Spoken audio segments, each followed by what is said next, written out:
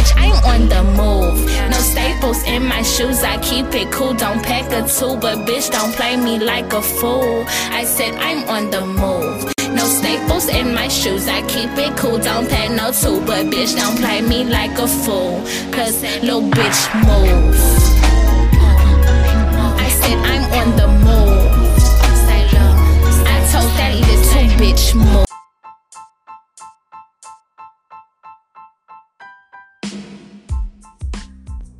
Assalamu alaikum wa rahmatullahi wa barakatuh. Welcome to Tay in the Water podcast, full of conversations around working with spirits, black gender, Islam, hoodoo, the end of the world, and beyond. It's not called Tay in the Water because I'm in the water while I'm recording. Ain't nobody got time for that. Here, we honor water as movement, as the spiritual realm, as balance, as being restoration, feelings, dreams. We honor water as holding inner worlds, trying to keep a cool head in this ugly ass world, and really incorporating all of these different things as life practice. That is Tay in the Water. Now, welcome to my podcast, and now we can go, y'all.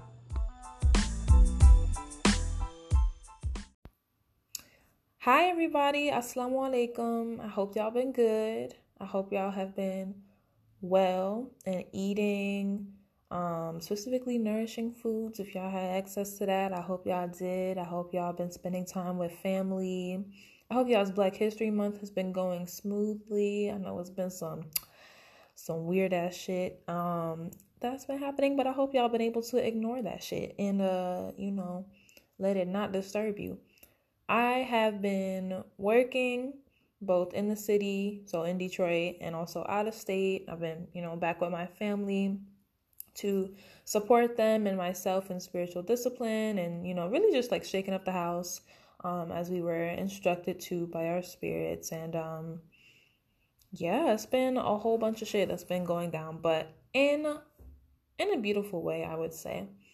Last month, also, I ended up having a gathering, and if you follow me like online, then you know a little bit about it, even though I forgot to take pictures. But anyway, I had a celebration gathering that was supposed to be for my loved ones, my friends and my family, to celebrate, me graduating, being released from that evil ass institution is what I was saying, because, it's good to be out for multiple reasons, but people need to know that, these schools actually ain't shit. And so it was to celebrate the accomplishments too, of myself, but also it was like, that was like the external thing of why I had it, but I really had that event because it was a time to reintroduce myself to everybody, to really make sure we were all on the same page, right? So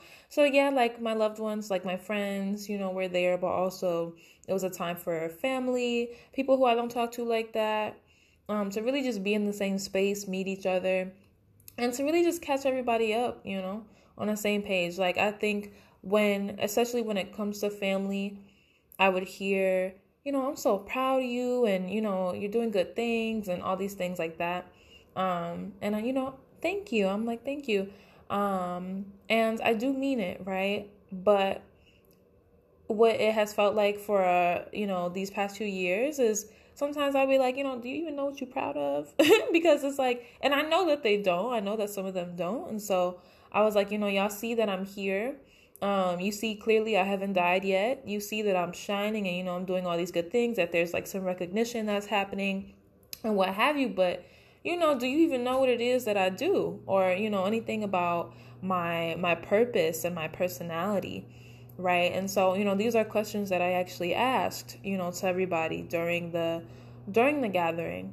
And then I spent time, catching people up on what I've been doing these past few years, what types of research, that I've been involved in, what events I had been organizing, initiatives I've started, and also what's next for me, right? Like in terms of fulfilling my destiny more deeply. And people also had space to ask questions and, give wonderful comments. People were asking about, my connection to my spirits and And that was really cute because it was like Black elders who was asking, like, how did this get started for you? And, and just being really honest. And that's what I wanted. There was also an ancestral altar that was set up, and people got the opportunity to give different offerings and things like that. And that was cute. It was mostly friends who had brought those offerings, and they knew what was up. And yeah, it was a very beautiful experience. And then there was time to let people know, especially family, like when it comes to shit like my field, which is criminology, and like the stuff that I've been researching, like letting people know, understanding the history of police as slave patrols and anti-native militias, when it comes to understanding police abolition and prison abolition and combating whorephobia, violence against sex workers, that they can come to me for resources. And, that don't mean that I'm going to be here to sit and debate, because that's not what this is. That's not what this is at all. But instead, saying that, this is what we need to be about. This is what I'm about. This is what we need to be about collectively. Again, making sure we're all on the same page. And if you need help getting there, then I'm down to offer support and resources, because this is not negotiable, especially if you want to continue being, deeply a part of my life, right? So yeah, that was something that happened just last month, like at the end of last month when I got back in town. And I also had told people at that gathering too, this would not have happened. Like, this gathering would not have happened. Had my spirits, it came up in conversation with a friend of like the possibility of me having this type of gathering. And I was like, girl, no, like, I was like, no, what? Why would I do that? I'm just not the type of person to really host like that many gatherings like that, where we rent a place out and, do all these different things. But especially like when it comes to celebrating myself. And one of my friends was like, they were like, it's like you're allergic to celebrating yourself. And I was like, damn, that's kind of real. But I didn't actually take the idea seriously of, starting this event or having this event until my spirits was like, no, like, you do need to take this a little seriously, because you need to give people room to celebrate you. You need to give people the space to celebrate you, because you don't do that enough. I just be, moving, and, even when I'm resting, I'm still not like, actively giving people the space to celebrate me. And I feel like historically I have been the type of person to accept compliments, but accept them very like quickly, so I can move on, because there's like this discomfort that I would be dealing with, where it's like, I don't really know how to respond to this, so I'll just hurry up and breeze through and maybe even deflect, and so they wanted some progress with that. And so this event happened, and it was beautiful. It was very beautiful. So I wanted to tell you about that a little bit. But today I want to spend some time saying a few words on Black entitlement, which you saw in the title when you click this, most likely, if you be reading stuff, unless you just be clicking stuff, because it's okay if you do that. But, Black entitlement, right? So what is that? First off, I want to say that the biggest lie that I've ever been told was that the world didn't owe me anything. And I understand why it was told, right? It gets told all the time, and especially to Black and brown kids, and especially to Black children. I understand why it was told, right? To make Black children have very little to no expectations for, basically receiving good things in this world, because of all the shit we're going to have to go through. It's said in the name of protecting Black children, it's made to seem like easier to diminish any hope or entitlement that they could possibly have, so they don't get crushed as easily by the reality of anti-Blackness. But that was the biggest lie, period. Like, that's something that I'm never going to pass on to my children. The world doesn't treat me like it owes me anything. And that's a big ass difference. That's a big ass difference. And I would have continued thinking that the world didn't owe me shit if my ancestors didn't straight up just tell me to be an entitled ass person. You know, of course they teach me about humility, but they also teach a lot about entitlement, right? Part of their instructions for me in the past was that they wanted me to practice feeling entitled to more things. Like Black people, we shrink ourselves so much, and we minimize our feelings or just set them aside so that we can be, you know, whatever anybody else wants us to be or needs us to be, right? Especially Black femmes, you know, they be trying to work us to death, child. They be trying to, you know, just convince us, like they've convinced themselves, that, you know, we only matter within the context of supporting them, when we matter in the context of supporting, you know, non-Black people or people who just, you know, are not Black femmes, pretty much, right? They don't care about us actually living. And Black people are constantly taught to give up ourselves and our rights to taking care of ourselves, because we're told and shown in these worlds that, you know, nothing good will come from that. And that's just not true. That is not true at all. And once my spirits had told me that shit, to be more entitled, it was like something was relieved from me. Another part of me was opened up. After that, you couldn't tell me shit. Like you could tell me some things, right? Like you could tell me some things, but you couldn't, you know? And we are owed everything. We are owed everything. There is absolutely a difference between the world not owing us anything and the world just treating us like they don't owe us anything. And I'm going to continue to remember and spread, you know, the gospel, that people need to pay what the fuck they owe. And this even goes with my philosophy when it comes to money stuff, right? Like financial things, right? So when shit comes up and I didn't budget for it, there's no reason why I should be paying for it. That's how I have felt, like, or how I have come to feel. You know, especially if it's a big ass amount, there's no reason why that shit can't be covered by somebody else who's not Black, who can afford it just fine. Period. Like, even if they ain't got the money, they can still do something to help. They can help fundraise for me, you know? When it came to raising money, like when it came to the graduation party or whatever that I was just telling you about, the celebration gathering, I wasn't trying to pay for that myself. And my mom, I wasn't trying to have her pay for that as well, because she really wanted to have something like this too. It was partially her idea as well, and a friend's idea. And, you know, there was like the cost of hall rentals, you know, for a few hours. There's the cost of money. How are you going to get that money? Gas, like all these different things, right?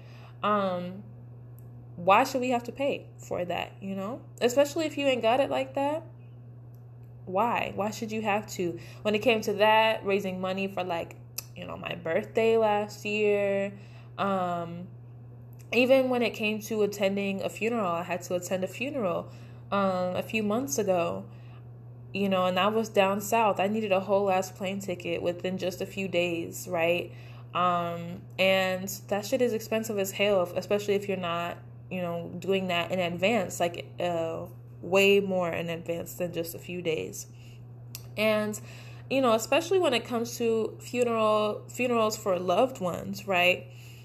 For family, a part of anti-Blackness is disrupting family lines and genealogies, right? It's like I raised money for me to get that plane ticket as well, because, you know, one, like, that's not something that I expected. Of course not, right? That's not something I expected, to have to buy this ticket to go to a funeral, because I didn't expect for, you know, this person to die at that time, right? But it's like, it's not about to come at the cost of myself to go be with my family and to both mourn and celebrate the life of a family member, right? So yeah, of course I raised money and they didn't cover all of those expenses. It did not, right? Unfortunately, but that my point is that is pointing out, like, how, like, this philosophy, it goes down to so many different aspects of my life, and I'll continue talking about that too, right? Like, I get to be entitled to non-Black people's income because Black people get to be entitled to non-Black people's income. The fuck? We are owed everything. And there was a time last year also where this really bomb Black disabled trans person I had met, they was online and they was talking about how a white person had put them on their credit line, and then how, like, their score jumped instantly, and that helped them secure good housing. And, you know, I was talking about, like, oh my God, like, we need more of that. That's wonderful, you know, like co-signers for rentals, people adding us to their credit lines if we need it. All these things, like, non-niggas need to get creative, okay? And this ain't no radical shit, you know, it should be the norm. You know, if they say they about this life, then they need to be about it, period. And that credit goes to Layla. That's Layla from Ori Gallery in Portland. By the way, that was them who made that post about the credit line. And I was just like, wow, that's great. And shout out, by the way, to the niggas in Portland, because I don't know what it is, but the Black queer people over there, y'all built different. I don't know what it is. Maybe, I don't know. Maybe it's got something to do with the fact that Oregon literally ain't let no Black people into their state for a long ass time. I don't know. The Black history there is interesting as fuck from what I learned. But support Ori Gallery because it's owned by Black queer people centering Blackness. They do events supporting youth, okay, lending their space for different Black organizers in the events. And they just be supporting local Black trans artists and all of that. So, yes, support them. Ori Gallery. But anyway, to continue, we will never fully get back what we are owed, right? Like, we should know this too.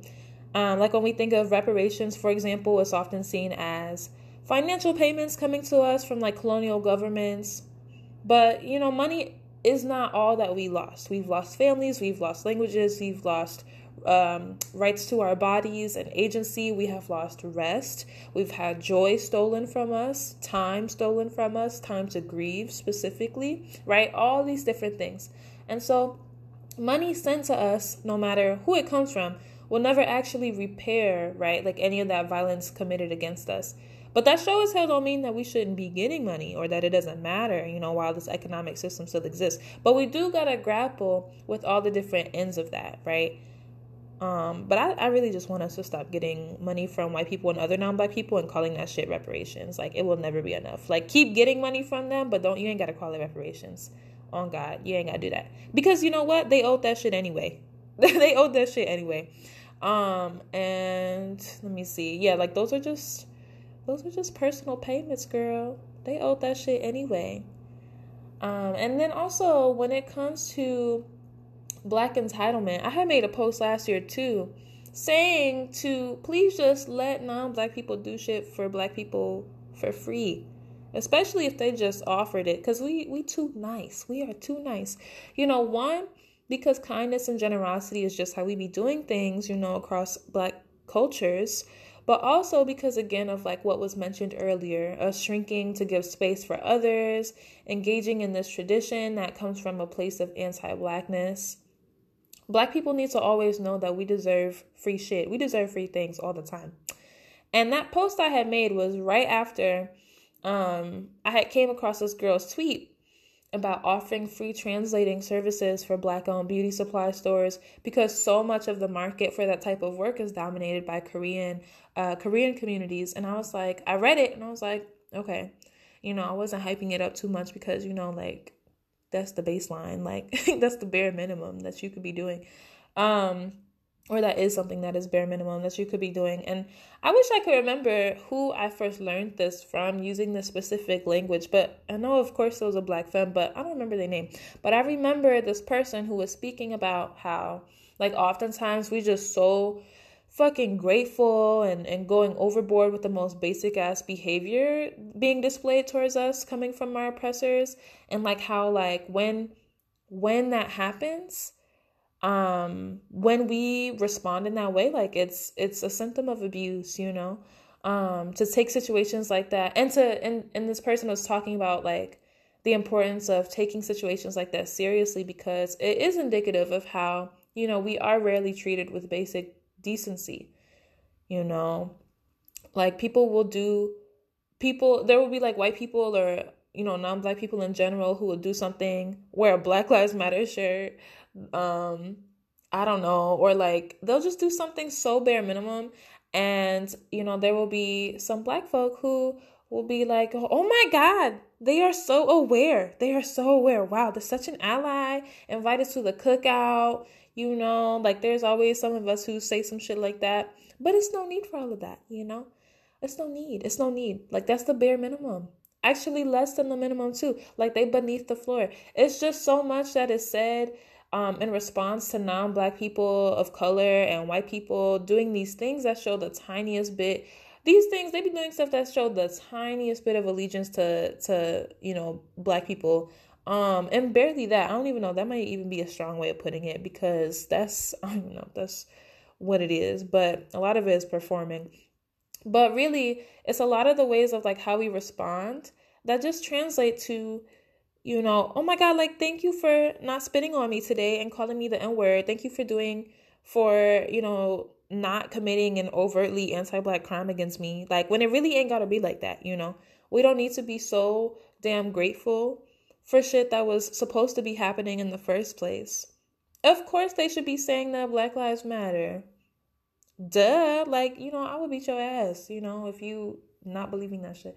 But yeah, like, whoever it was who made that post, I really found that, like, to be something just like beneficial to hold on to, or like to think about, to process. Like, when we're displaying that type of behavior, not that we should be blamed for that shit, absolutely not, because we need to be supporting ourselves. But when we display that type of behavior, towards our oppressors, are so grateful to them, like, that's not to recognize like where that's actually coming from, what that actually is representative of, right? So I mentioned this because back to that post that I had saw about that girl, the person who was offering free translating services for Black-owned beauty supply stores. I go to that post and I'm like, okay, that's whatever. I'll look at the comments, and of course there's this whole row of just cis Black men commenting, right? They're commenting, really hyping her up, but especially more than they hyping her up, they're talking about how she needs to start charging. And I'm like so appalled, but not shocked, because, cis Black men be just on something else. Just the weakest link. I'm telling you, I wish y'all wasn't like that, but it's hard. It's hard out here. But I was so appalled because I'm like, for what? For what? Why she need to start charging? And like, why is you even talking? Like, Black women make up such large ass amounts of like why these beauty supply stores remain open. And you don't want for Black people who seek to have their own stores, which is also mainly Black women, to get the support they need for free. That's just wild. And it's like, let's be clear, ain't nobody saying that's not labor, because it is. Of course it is. Translating is, very important. That can be helpful. But to bring context into the situation, would that person have offered it in the first place? Had there not already been Black people online repeatedly telling y'all to not assault us when we shop, and revealing that non-Black people of color work really hard to get rid of us when we try to be a part of specific markets? Would that have even happened? Would they have even made up, or would they have even like posted that in the first place, right? Probably not. Just a couple years ago, 2 Black women, Kayla and Kiana Davis, they became the 2 youngest people to own an established beauty supply store in the state of California. It was called KD Hair Care Supply. And there was these articles going up on different, Black websites, congratulating them, and people cheering online, because if you Black, that's such a big deal. But then eventually news had spread last year about how they had to close for good because Korean suppliers were refusing to sell to them. And the person who, had tweeted that post about offering translating services, like, they posted that like right after, like not too soon after that news had broke out. And Black people on Twitter were engaging in a lot of conversation about it. Like, it was hard not to see it. And so, we were angry, we were hurt, we were sad, all these different feelings, but also, not surprised. But there was discourse about it. And it's like, this context is needed, especially, again, because people who don't understand Black entitlement really out here like, oh, you trying to say that person don't deserve money? When the answer is, if their clientele is Black, then no, not from us. You know what I'm saying? Not from us. And if you have difficulty in comprehending that, then you still got hella anti-Blackness to be working through. Black people are owed everything under the sun. And we don't even be demanding it en masse in our everyday interactions with people, despite the Black entitlement that we should be holding on to. And again, like, that's not, it's not our fault, It's not our fault that that some of us don't be demanding it. Some of us can't afford to do that. Some of us are not encouraged to do that, right? A lot of us are not encouraged to have that type of mentality of being being entitled because of our blackness and because of where we come from, who we are, right? And a lot of us are not encouraged for that. But I'm saying that a lot of us don't be demanding it en masse. And so it's like, we could be doing a lot more. Like, I mean, talking to non-Black people, we could be doing way more than what we have done and demanding shit from y'all. And y'all still doing the least that y'all could be doing, y'all still doing nothing, right? And I don't care if you're a person of color.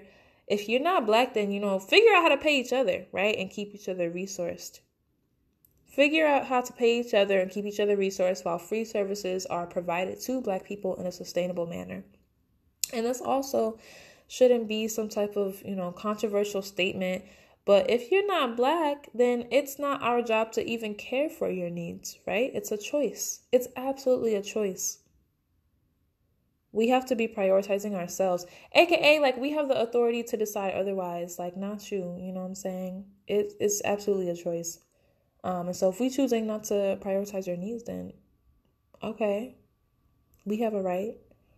And so Black entitlement has become one of my absolutely favorite things to adapt and to also just encourage in other people, because again, it is not encouraged at all. Like I said, I probably wouldn't have gotten to that point, until my ancestors had said that, and then I listened and I was like, oh damn, that's true. That's right. We are owed a lot of things, and we should remember that and honor that. And honor that for real. And especially in the next world when there's no more United States or colonial borders, Black people all over the world, Black people, we deserve to be here, and we deserve to be protected while we are here on this earth, right? It's a need, not just a want. And so, remember that. If you're Black, walk like you own the damn place, okay? If you feel comfortable doing that, walk like you own the damn place. Just try it.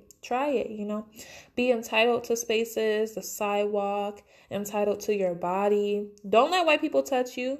Don't let white people touch you, girl. You can say no. You could just back up, Be entitled to food. Be entitled to nourishment. I know some of y'all be stealing. Some of y'all be stealing from Walmart. I be seeing my friends online talking about how they be stealing. So if you be stealing from Walmart and other places and shit, okay, continue being entitled. Be safe, but be entitled to that shit as you should be. Why? Because Walmart's okay. They ain't actually losing nothing, but also because you Black, you can do whatever the fuck you want. I be telling my mama that stuff too. Of course there's consequences to Black entitlement, so be safe, right? Because we live in an anti-Black world. Of course, they're not gonna promote that shit. But, us internalizing this type of ideology is so extremely powerful for us, and it helps to keep us safe in some capacities too, right? Black entitlement helps us set boundaries better. It helps us set boundaries more firmly. And when we do that, it helps us know who we are. It helps us remember that. And it helps non-Black people understand, their place and understand how they're supposed to be interacting with us too, right? Because when we set these boundaries, it helps us all remember, yes, we are existing in an anti-Black world, but one, not for long, and two, y'all about to recognize me for who the fuck I am. The fuck, get out of here. Get out of here, child. And so just spend some time writing it out, right? Or just thinking about it. How are you going to practice Black entitlement in your day-to-day? How are you going to do that?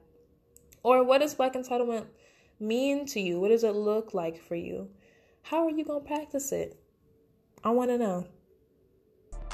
Alright, y'all, so we will be right back after a quick break to talk about human supremacy. Sit back, relax, and be in for the ride.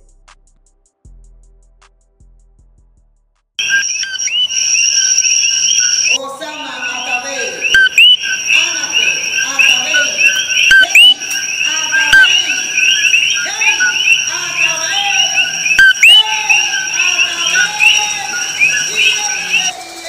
hey, Atabe,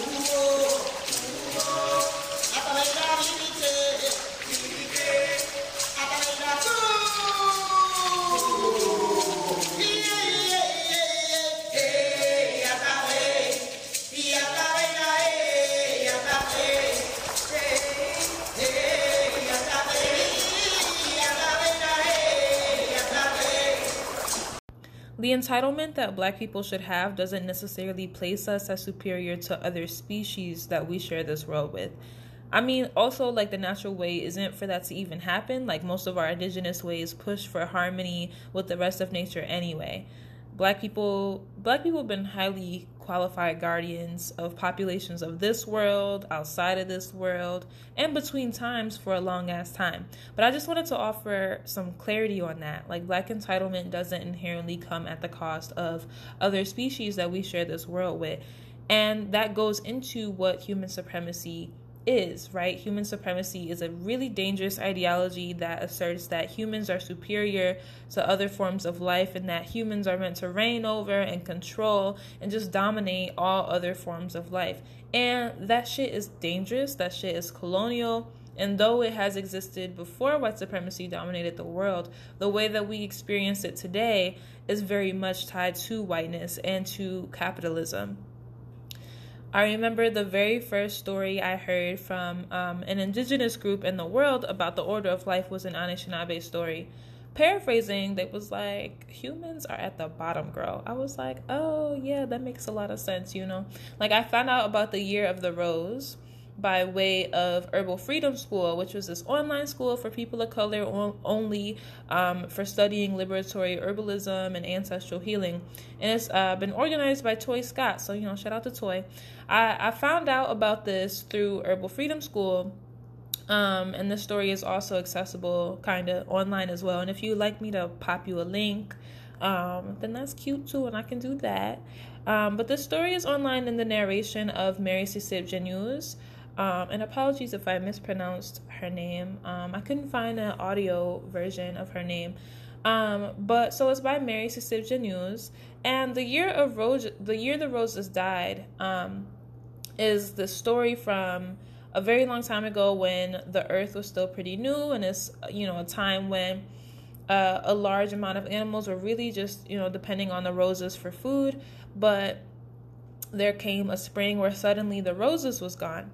They weren't going to be growing that spring, and so there was this, you know, sudden great outcry among all these different animals, and there's like a whole council meeting that's organized, and there's ones in charge who are going around asking, like, who did it? Like, why the roses not here, you know?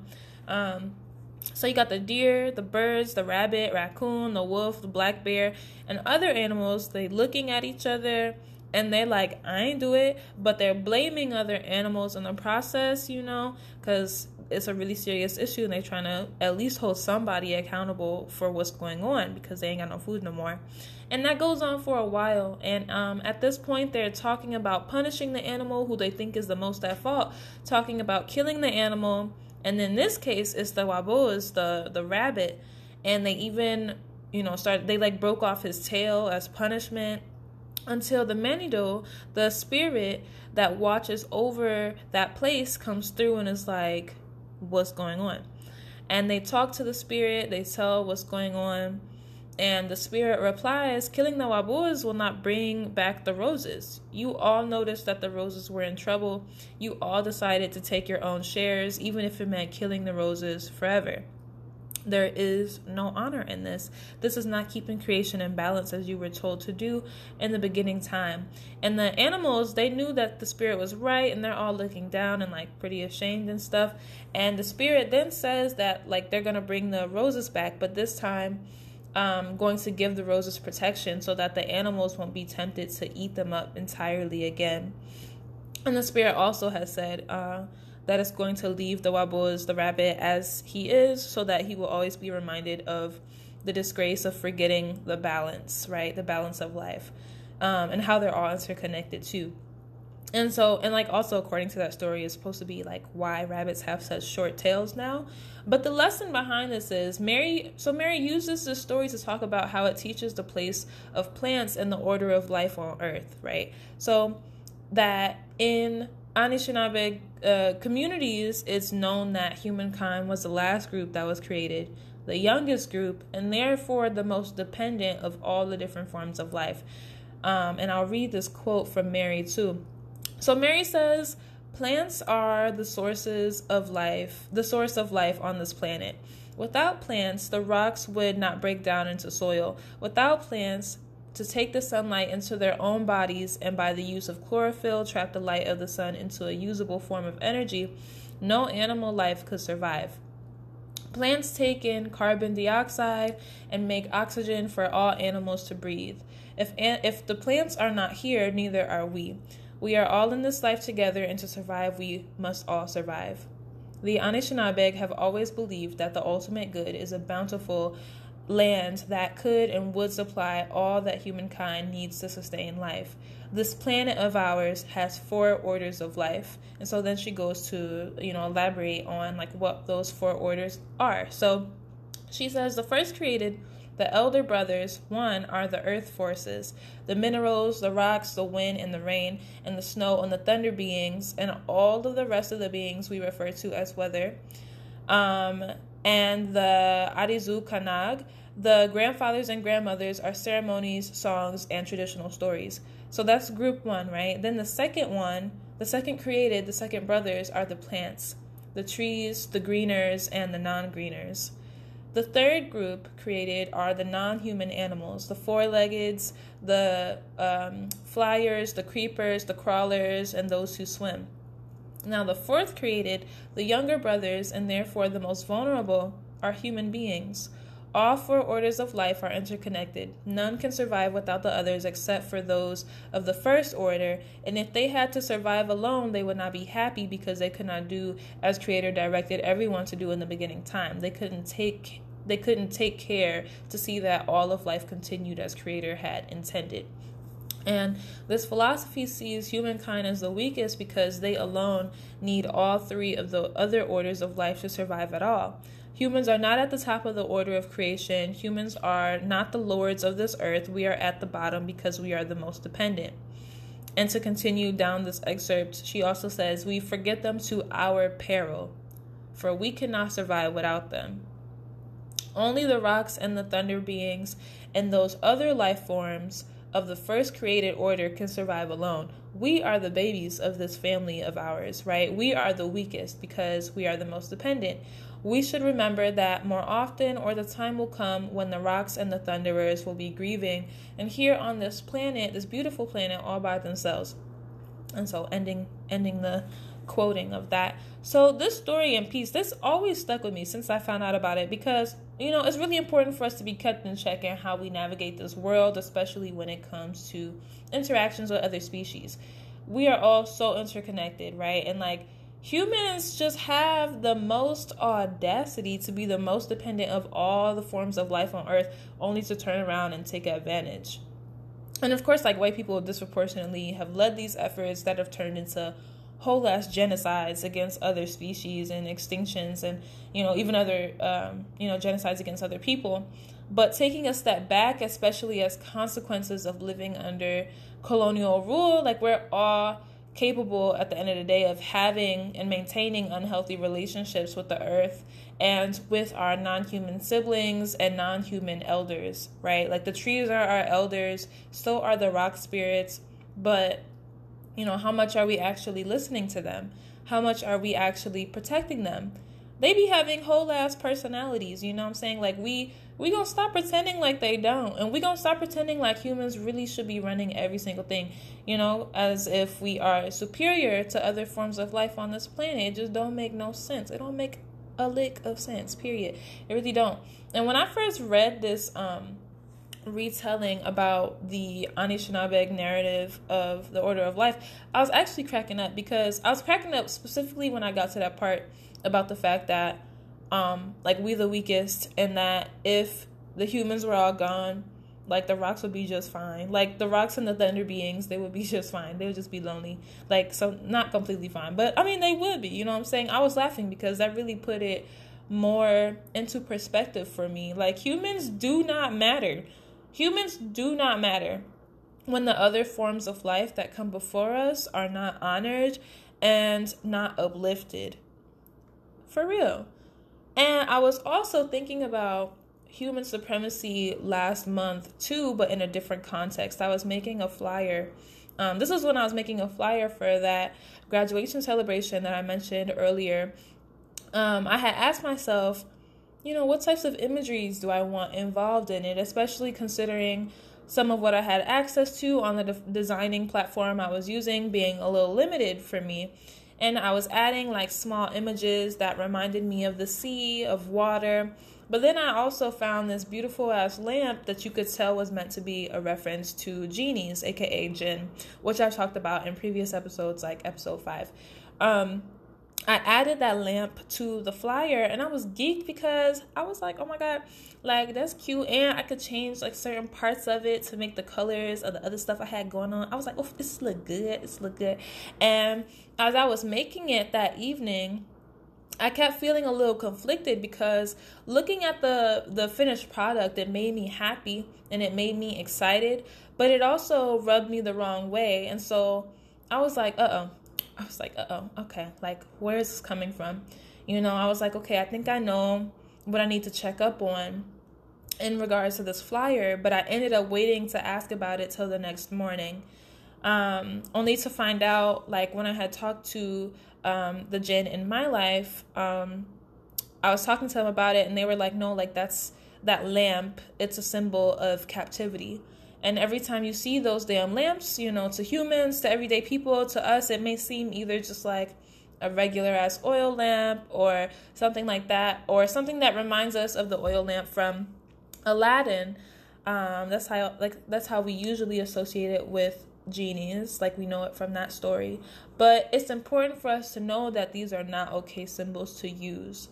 They were like, it represents captivity. And like the reason why is because there's connections between jinn and some of their attractions to shiny reflective surfaces and the humans who have taken advantage of that. Like there's a lot of history of that and of our like interspecies relations that have gone really just like downhill, right?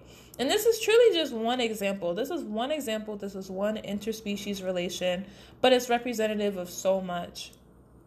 And we talk about the human species arrogance and how we are constantly living out of harmony with plants and animals, thinking we better than everybody, and especially as part of capitalism, we'd be out here, just trying to own everything. But we don't talk enough about human supremacy and its connections and impacts when it comes to specific supernatural creatures and types of spirits that we still share this world with or have history of sharing this world with. And I'm always down to talk about this specifically because rebuilding with healthier relationships between humans and or human passing ass niggas and non-human supernatural beings and creatures is a part of my destiny. And, it has consequently become extremely important to me over time. And in order for any alliances to be made, between us, between our different species, as there has been in the past, that we don't even know about, right? There has to be healthy relationships that are established in any alliance, right? There has to be healthy relationships that are established. And you can't do that if you think your ass is, supposed to be dominating, ancestors of ours. The fuck? Like, or, creatures who really got more power than you, girl. So what are you trying to do that for? So there has to be healthy relationships that are established. And, those are healthy pathways. Those are healthy passageways. Part of recommitting to being healthier custodians of this planet, it means being unafraid, and it means being committed to doing this type of work too. Even if it scares you. It's okay to be afraid sometimes, but you got to work through that shit. Right? And especially if you are trying to work on being a healthier custodian of this planet, because, shit is falling apart. Shit is falling apart on purpose, right? And that doesn't decrease our responsibility to the earth by any means, just because that is happening. If anything, we have more responsibility, right? And so we have to be committed to doing this type of work with, not only rebuilding our relationships with nature, what we know as nature, plants, rocks, trees, etc., but also with these different supernatural creatures and beings and types of spirits, again, that we still share this world with or have history of sharing this world with, the ones who are coming back, etc., and the ones who are still here. So, knowing that, what you gonna do next?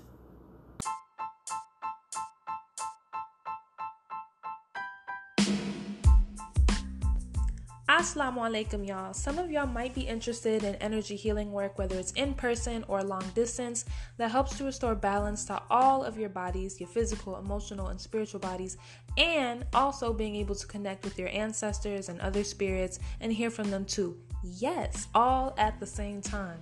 This is one of my primary lines of work called an energy healing divination. If you're feeling called to it, go to my website at tayloramari.com and you can go ahead and book me there. If you need tarot divination, I primarily do 4 different styles. You can go to my website, or if you might be interested in any of my articles, my ongoing Building with the Ancestors 101 guide for Black people only, or inviting me for speaking engagements or to do any of my workshops, you already know what to do at this point. Just go to my website at tayloramari.com. Amari is Amari. Also, supporting me through Patreon is something that I am returning to. So if you want to financially support me and help sustain the work that I'm doing, even if it's just a few dollars a month, you can do so at patreon.com/controversialtay. You can also be sure to follow me on Instagram at controversialtay, Twitter at Miss Tay Amari, and you can pay me or tell your white and other non-Black friends too, as you should. Tell them to pay me, okay? My Venmo, Cash App, PayPal are all on my website. You cannot miss it. My name is Taylor Amari Little. Thank you for listening to my podcast and have a Black ass day, y'all.